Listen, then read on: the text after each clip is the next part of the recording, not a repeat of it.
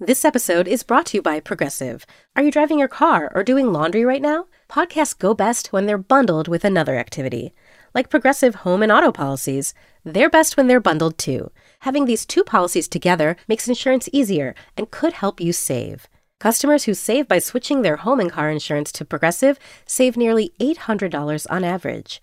Quote a home and car bundle today at Progressive.com. Progressive Casualty Insurance Company and Affiliates.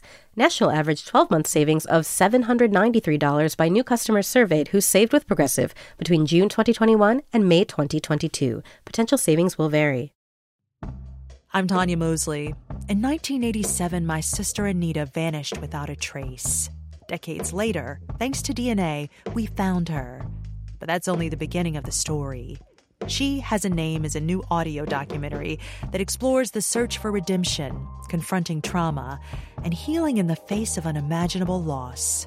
Subscribe now to Truth Be Told presents She Has a Name, where every revelation brings us closer to the truth. Hi, everyone, and welcome to Women Who Travel, a podcast from Condé Nast Traveler. I'm Meredith Carey, and with me, as always, is my co-host, Lale Arikoglu. Hello. This week, we're talking about something that's a bit of a dream for those of us that love to travel, and that's spending weeks, months, and even years on the road as a full-time traveler. We've brought in two experts on the subject who have each packed up, gotten rid of their apartments and homes, and traveled for extended periods of time around the U.S. and the world.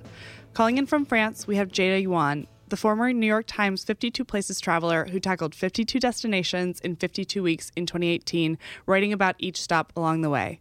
She's now a political features writer at The Washington Post. And from Seattle, we have blogger and photographer Renee Honnell, also known as Renee Roaming, who tackled a 7-month journey to visit every national park in the U.S. with her husband, Matthew. Thank you both so much for joining us. Thanks for having me here. So we'll kick things off with a question that I'm sure you have both gotten asked before, but I am still desperate to know the answer, which is, what made you both decide to go on this wild adventure in the first place? And you both have very different stories, so I'd love to know how you both kind of reached that point and how you got started with it all. So I've been a freelance photographer and blogger, and I'm also a new author as well. But I've been doing that for about 3 years now, and it wasn't always my career path. I was a speech therapist before getting into photography. So, and you can probably tell by my accent, some people are probably thinking, she doesn't sound American. I'm actually Australian, and I moved to the US 5 years ago. And it was 3 years ago that I decided to take photography full time. And my photography is focused mostly around traveling and exploring the outdoors and unique travel destinations. So essentially, how my full-time traveling came about was my husband actually got let off from his job back when we lived in Colorado. And we were looking to go on a little bit of a trip. And so essentially I thought, okay, I'll quit my job as a speech therapist and we'll just see if we can do this whole photography thing full time. So that's what we did. And we traveled for, I guess, almost a year when we got presented with this really amazing opportunity to travel to all 59 US national parks. It was a client project based around our photography. And of course we couldn't say no because that's just, an incredible opportunity. So yeah, that's how we got into it. It kind of just got presented and we had the choice whether to do it or not. And yeah, we took the chance and it ended up being fantastic. And Jada, you, obviously it wasn't like you just got up and decided you were going to do this trip yourself. You applied for a highly publicized job at the Times. What prompted you to kind of make the leap and be like, all right, I'm going to give this a shot? I mean, I think that it was a job listing that I saw on the New York Times homepage. It wasn't even like I went looking for the job listing. I was a New York Times subscriber, and I logged in, and in my top 10 articles, there was a job posting, which I don't think has ever happened. And it said, do you want to travel around the world for the New York Times? And I said, well, I'll click on that. And so I clicked on it.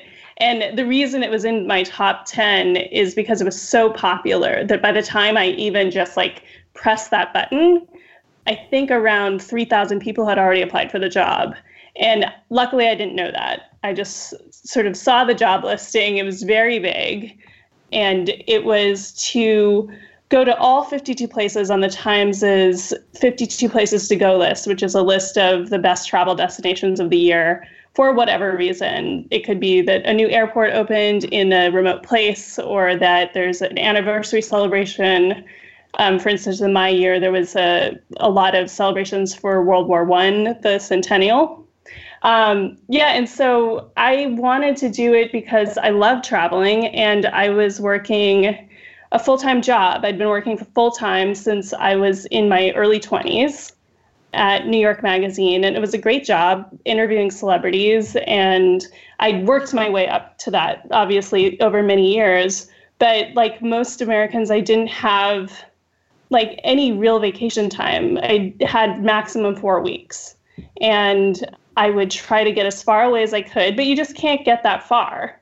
Even if you take a 2-week vacation, you have 2 days of traveling probably within that. And I just thought, what a great idea. And also, I wouldn't have to quit my job.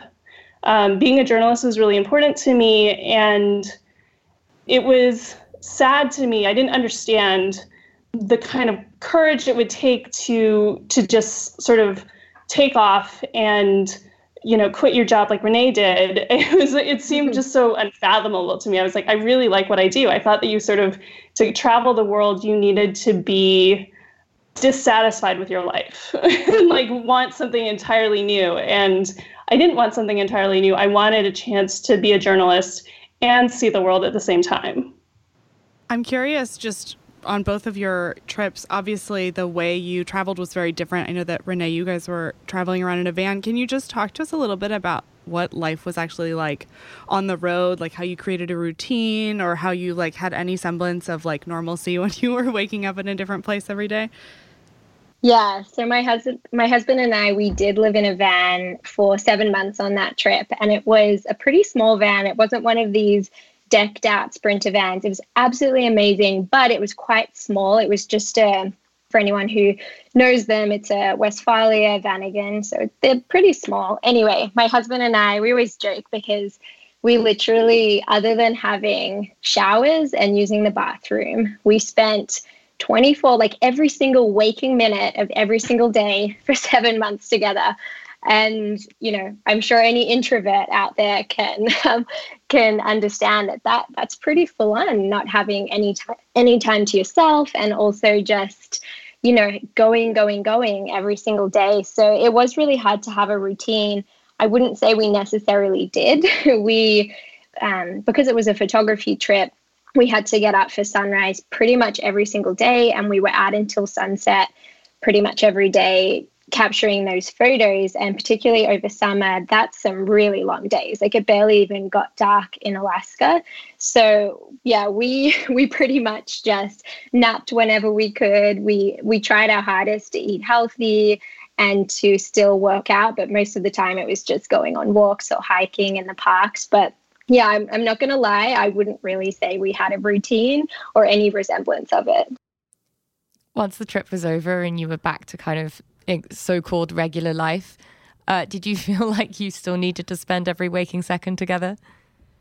No, and we actually have completely separate offices now. Like, we obviously love each other. We're married, but we work very differently, and we also, we have some different interests, which is normal. And yeah, so we have at the moment, we actually just bought a house, but right now we're still living in our apartment.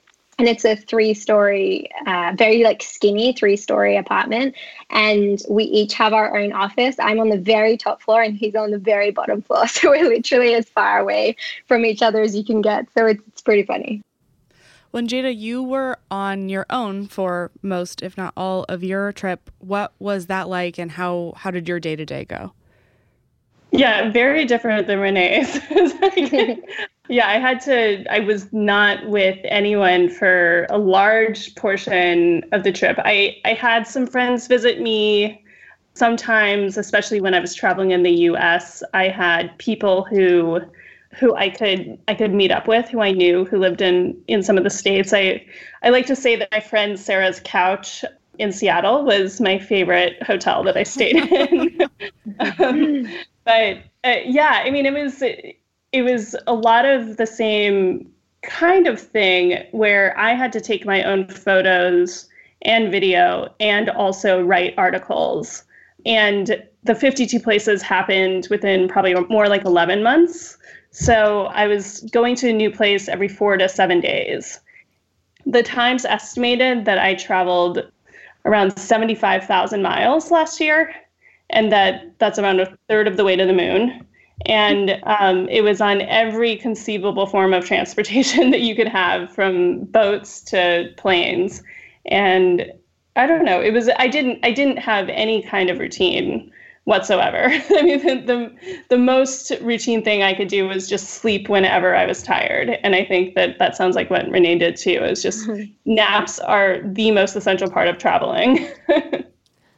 Jada, you're a reporter, and obviously to be a reporter, you have to be very good at plucking up the courage to talk to complete strangers and ask them questions. I'm wondering whether having that skill helped you find social opportunities and combat that loneliness when you were off the clock. Well, I was never really off the clock. So that was the hard part. The only times I was really off the clock was when I was stuffing my face with food. And often I would do that alone while doing an Instagram story. But I do think that being a reporter has, for my entire career, been a real social crutch, and a good one. I would say that a lot of reporters are introverts, and that it's sort of a veneer and a way to have a construction around talking to people. So because I'm a reporter, then I kind of have a purpose when I talk to someone. And so I'm able to just work that calculus in my mind that takes away the shyness. I would also say that the number one way to make friends is to just ask someone to take a picture of you, or to ask if you can take a picture of them, because it's a really non-threatening, simple way to just have something in common, and then you have a little interaction time, and often a lot of friendships came from that. Also similar to what Jada said, it was just go, go, go. Like we barely had any breaks. We weren't really switching off at any point, other than, taking the occasional nap, or, even those times when we were driving, I was usually in the back of the van working on my laptop, or, thinking up Instagram captions and things like that. It definitely wasn't as glamorous as I think some people would think that it would be. But I will say that the important thing is, even when you're working all the time on this thing that looks incredibly glamorous and fun from the outside, and it is to really remember that you are experiencing something wondrous and once of a lifetime, and to take moments just sort of sitting, taking in the scene every once in a while. It's hard to remember to slow down like that, but I think that when I did, it's really important, and those things are sort of logged into my memory.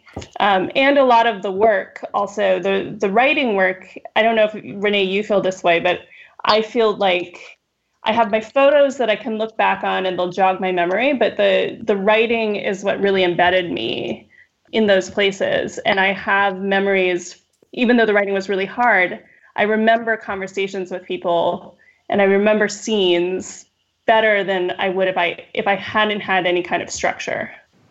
I totally agree with Jada, because I tried to keep a journal every single day. Sometimes it was a little bit hard late at night to always write in it. And also, you just always didn't feel like it. But I tried to write as much as possible about those moments, like what Jada said, those special moments where you met people, or you saw an incredible sunset, or you got to experience something really amazing. And I must admit, reading back on those, it definitely feels so much more nostalgic, and I can really feel myself in those moments compared to if I just look at those photos. So there really is something to be said about writing. And to both of your points, again, it's sort of, I feel like the conversation when we talk about traveling full time always has to come back to being like, it's not as glamorous as it looks. It's very physically exhausting. It can be very emotionally exhausting. And I feel like you've kind of both touched on this a bit, but I actually want to know, what were the best parts of traveling full time? What are the bits that you really miss? Yeah, so definitely there's some amazing things that come with full-time traveling, and I hope we're not making it sound like it was horrible or woe is me, because it certainly wasn't. But I think where maybe we have some differences to some people, because I know my sister took a year off and she traveled the world, but she wasn't working at the same time. And I think there's a big difference between someone taking a gap year or going traveling around the world on a vacation. Not that that doesn't have challenges, because I've done extended travel for fun and that still has challenges too. But I think what Jada and I did is quite different in that, you know, we were working every day and we weren't switching off from work, and there weren't weekends and there weren't days off. So yeah, I think it's a little bit different. But in terms of all the good things, for me, being more based in nature and doing all the outdoor stuff, it was definitely those moments of, you know, hiking up a mountain peak and watching sunset, or maybe seeing a wild animal out on the trails, and just getting to meet some really interesting people in the States. Because being Australian, I'd only lived in Colorado before, and I'd done some traveling around the country, but obviously, I hadn't at that point been to 39 of the states and got to meet so many people. So really just getting such a great idea of American culture and the people of this country. And yeah, just getting to kind of get out of my comfort zone and experience some new things. That was the highlights for me. Yeah, for me, I mean, it was going to countries that I just never knew where I was going to find the time to get to. Honestly, Australia was sort of on the top of my list because I'd never been to that continent. I'd never been to that part of the world. And I got to spend a month in Australia, New Zealand, and Fiji. And so that was just really special for me, getting to go all the way around the world, sort of pushing myself to do things that I wouldn't have done on my own if I weren't working and if I weren't trying to sort of live an experience to share with other people. So I went paragliding, I did canyoning, I climbed up very stupidly up multiple mountains in very bad weather by myself. I got lost a bunch of times and I met extraordinary people. I think that the big takeaway for me was, I think living in New York and being a woman living in New York, I had built up a kind of suspicion of other people. And I don't think that you can totally make that go away. We've heard lots of things about women travelers and just sort of in your own everyday life. There's always some sort of element of you have to watch your back. But what I just found was kind strangers everywhere who helped a lost traveler. I was lost all the time and I had to ask for help all the time. And I met wonderful people who invited me into their homes and, you know, gave me whatever they had. And it was a really beautiful experience. And all of those sunsets, I will not forget any of them. And if you are watching this video, either I'm dead or I'm in a very, very, very bad situation. She said, "Oh my God, I can hear gunshots. I can hear men outside." Where are they? What have they done to them? Are they dead? Are they not dead? There is one suspect, her father, the Sheikh. It's Madeline Barron from In the Dark. We've teamed up with our new colleague Heidi Blake at The New Yorker to try to answer a question about one of the richest men in the world, the ruler of Dubai. Why did the women in Sheikh Mohammed's family keep trying to run away? There's 5 policemen outside and 2 policewomen inside the house. So basically I'm a hostage. And he reminded me that Sheikh Mohammed can get me anywhere. Because you're a rich and powerful person, you can effectively break any law you want in our country and get away with it. The Runaway Princesses is available now. Follow In the Dark wherever you get your podcasts. Apple Card is the perfect cashback rewards credit card. You earn up to 3% daily cash on every purchase, every day. That's 3% on your favorite products at Apple, 2% on all other Apple Card with Apple Pay purchases, and 1% on anything you buy with your titanium Apple Card or virtual card number. Visit apple.co/card calculator to see how much you can earn. Apple Card issued by Goldman Sachs Bank USA, Salt Lake City branch. Subject to credit approval. Terms apply. Have you ever owned something that inspired you to level up? For me, it's my hiking boots, which have gotten me over some pretty tough terrain. And I'm not talking about my morning commute on the New York City subway. They've pushed me to go to far-off places like trekking in the remote mountains in Patagonia, wildlife spotting amid the thick rainforests of the Amazon, and climbing through canyons in the Utah desert. When we own exceptional things, they inspire us to do exceptional things. The all-new Lexus GX has an exceptional capability that will have you seeing possibilities you never knew existed. There's an available panorama glass roof, 33-inch all-terrain tyres, and multi-terrain select driving modes. Its advanced technology and luxurious interior means that wherever you go, you'll never go without. Live up to the all-new Lexus GX. Luxury beyond limits. Experience amazing at your Lexus dealer.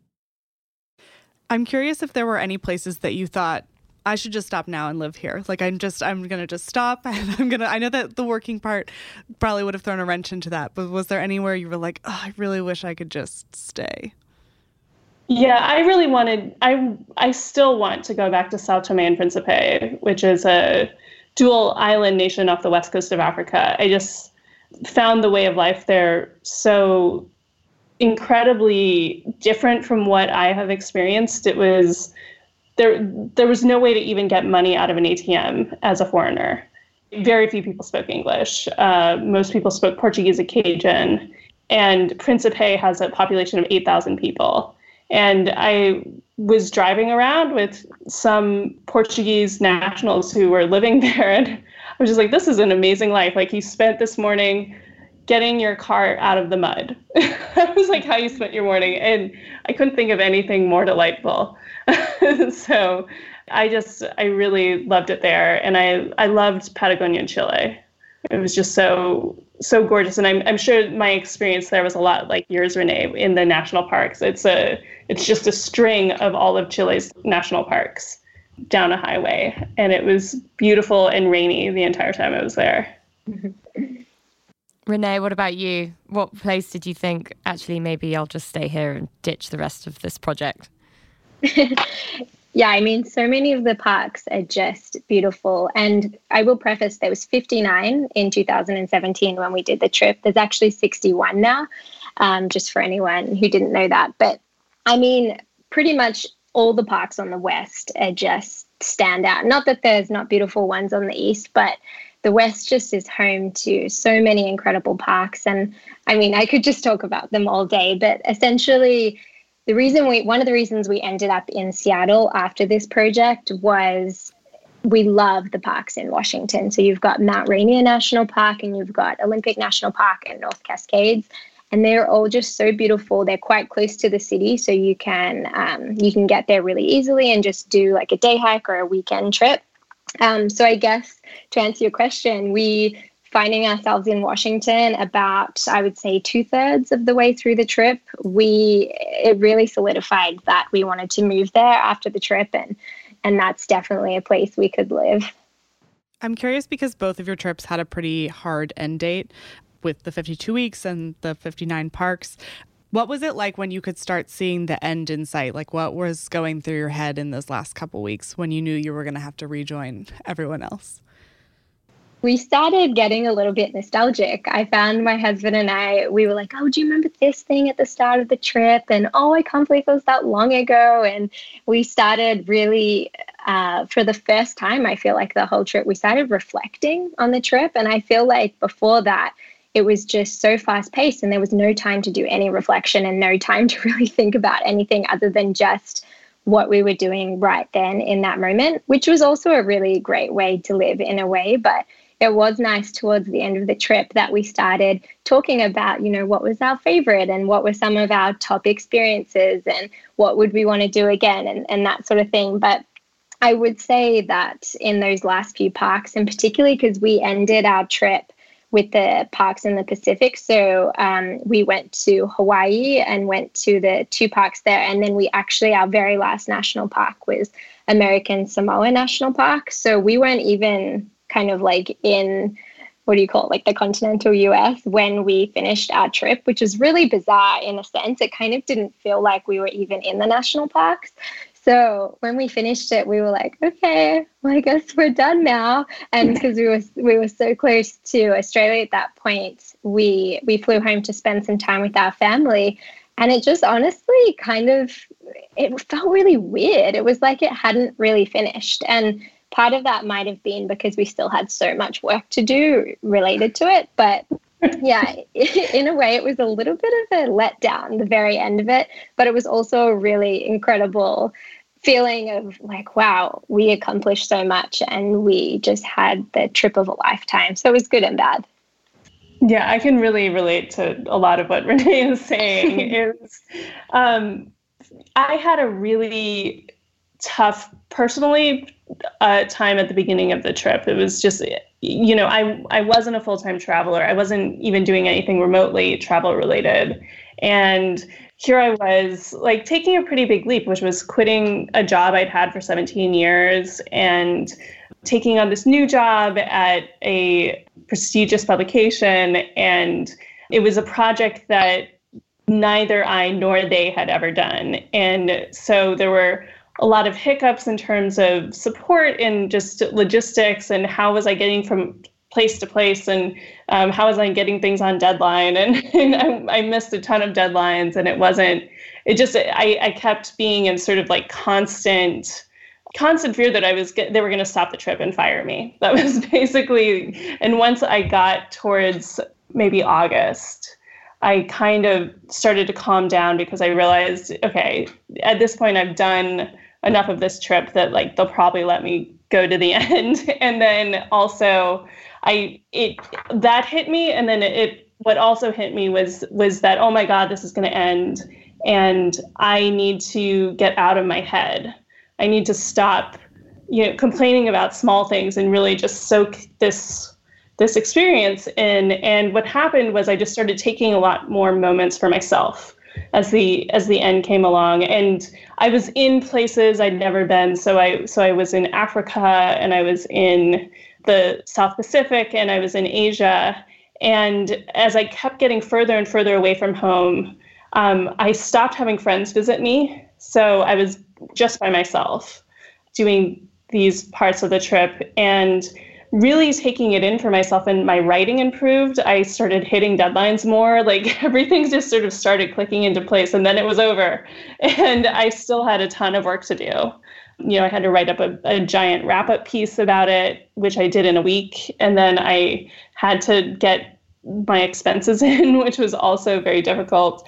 And I came back to the States to go to the New York Times travel show, and all of my friends and family came to see me, and that was really great. So I came back in January, earlier than I thought I was going to come back. I'd allowed myself to have a holiday at the end. I had friends who were coming into Bangkok from Seattle, the friend whose couch I stayed on, and so she met me in Bangkok, and we had a holiday together. But yeah, when I saw my friends and family, I was so happy to see them, but also I just felt weird. I felt like a fish out of water. And so the first thing I did was go to Sundance Film Festival right after that. So I dropped down, I spent about 2 days in New York, and then I went off to do something else. And it was just, I was in my apartment, I'd subletted it, all of my stuff was gone, but all of the paint problems that, the peeling paint on my walls was still there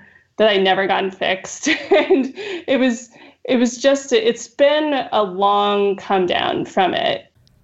I did want to ask, you talked about how tough it was at the beginning, and it really took you like 7-8 months to hit your stride. And you left a job of 17 years to take on this gargantuan task. Do you think you kind of fully knew what you were getting into when you embarked on that year-long trip? No. No, I thought, it seemed, it was not an opportunity I could turn down. It was definitely, I would never make a different choice than what I did. I just didn't, I wish that I'd known a little bit more. I think I kind of just wish I'd hired an assistant. Don't we all the time? Yeah. I just wish I'd hired an assistant, and I think I would have been fine. I'm curious now that time has passed, if you both feel like settled. It's a funny thought because, yeah, I mean, my husband and I, we still travel. We run our business together, and we still travel, I would say, at least 50% of the year, but we're trying to not do more than 2 weeks of every month. So I don't know, to be honest, I don't really feel settled. I feel more settled than what I felt like on that trip. And it's so funny listening to Jada talk about her experience, because literally everything you're saying, Jada, I'm like, oh my gosh, me too. But yeah, seriously, it was such a weird feeling ending that trip. It was like almost like I couldn't sit still.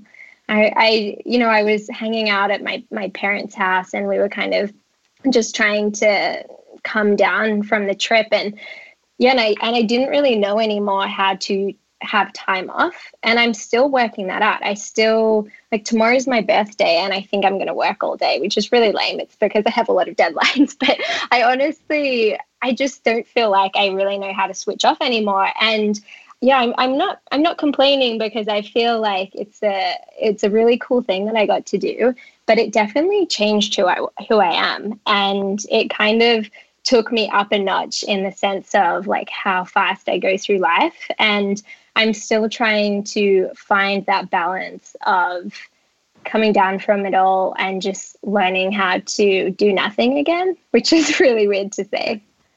Yeah, everything you're saying, Renee, I completely agree with. But it's funny. I feel like mine is a mixture of just completely not knowing how to manage my time anymore. Where, like, if I'm traveling, I know exactly what I'm doing. If I'm on the road, I am sort of locked in and I know what I'm doing. And then when I'm at home, I was trying to freelance, and I was having trouble figuring out freelance deadlines and how to just manage a day where you didn't move. And so oftentimes I would just sort of wind up binge watching television for a whole day on end.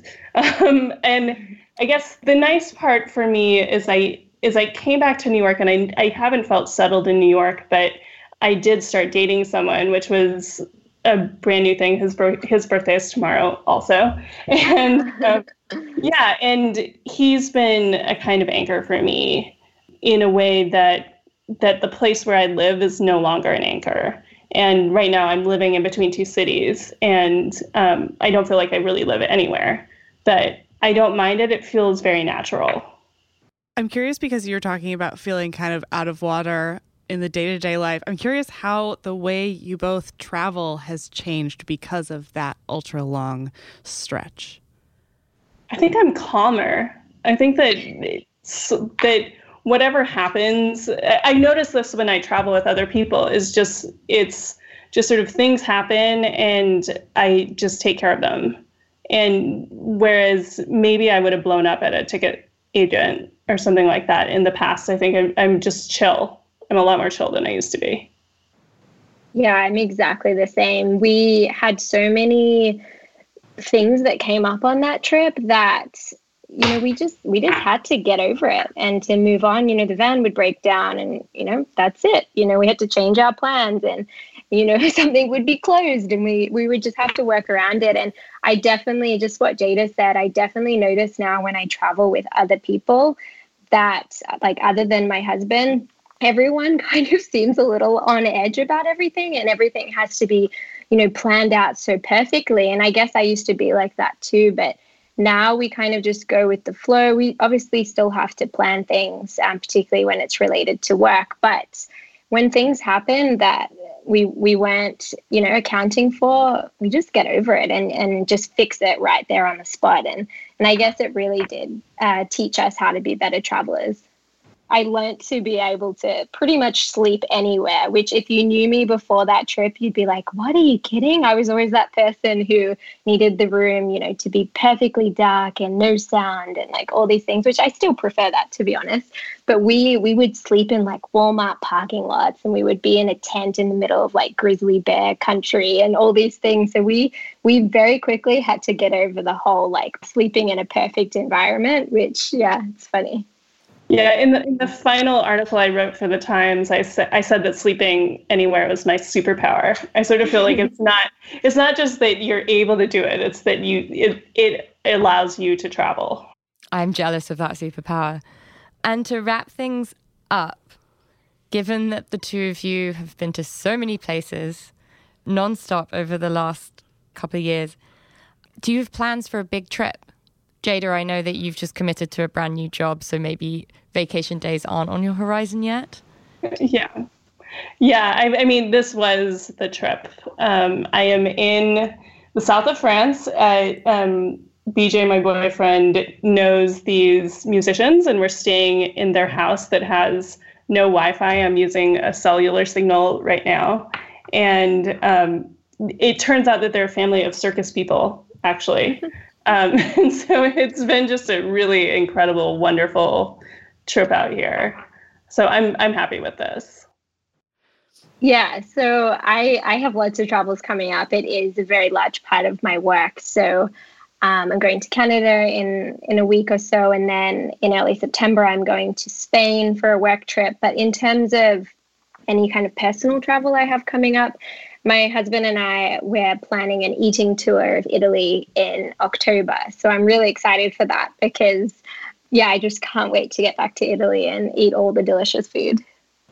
Amazing. Well, we will wrap up there. We're going to include a link to Renee's book, Roaming America, in the show notes. But Renee, where can people find you on the internet to follow your journey? Yeah, so all the social media channels, it's Renee Roaming. And then my travel blog is reneeroaming.com. Amazing. And Jada? You can see me on Instagram at Alpha Jada, ALPHA Jada, and on Twitter at Jada Bird. And then I will be writing political features for the Washington Post. Perfect. It's like a nice, 180 from the travel content. Yeah, 2020 election. What a way to return to real life. Yeah, I'm gonna wind up in Iowa, I think, a lot. Well, I'm at Oh Hey There Mayor. I'm at Lale Hannah.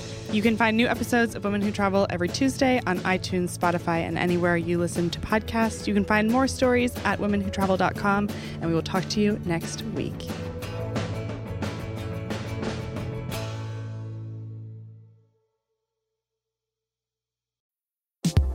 I'm Nomi Fry, and this week on Critics at Large, we're talking about the delights and shortcomings of the new movie Challengers.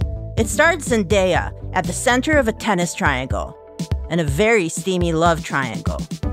Who are her loyalties to? Will she be tempted by the other one? How do these guys reckon their professional playing ambition with their romantic and sexual feelings about this mysterious woman? And such we have it. We have a conflict between three people in a game meant for two. Is it a sports movie or a sex movie? Find out on Critics at Large from The New Yorker. New episodes drop every Thursday, wherever you get your podcasts. I'm Tanya Mosley. In 1987, my sister Anita vanished without a trace. Decades later, thanks to DNA, we found her. But that's only the beginning of the story. She Has a Name is a new audio documentary that explores the search for redemption, confronting trauma, and healing in the face of unimaginable loss. Subscribe now to Truth Be Told presents She Has a Name, where every revelation brings us closer to the truth.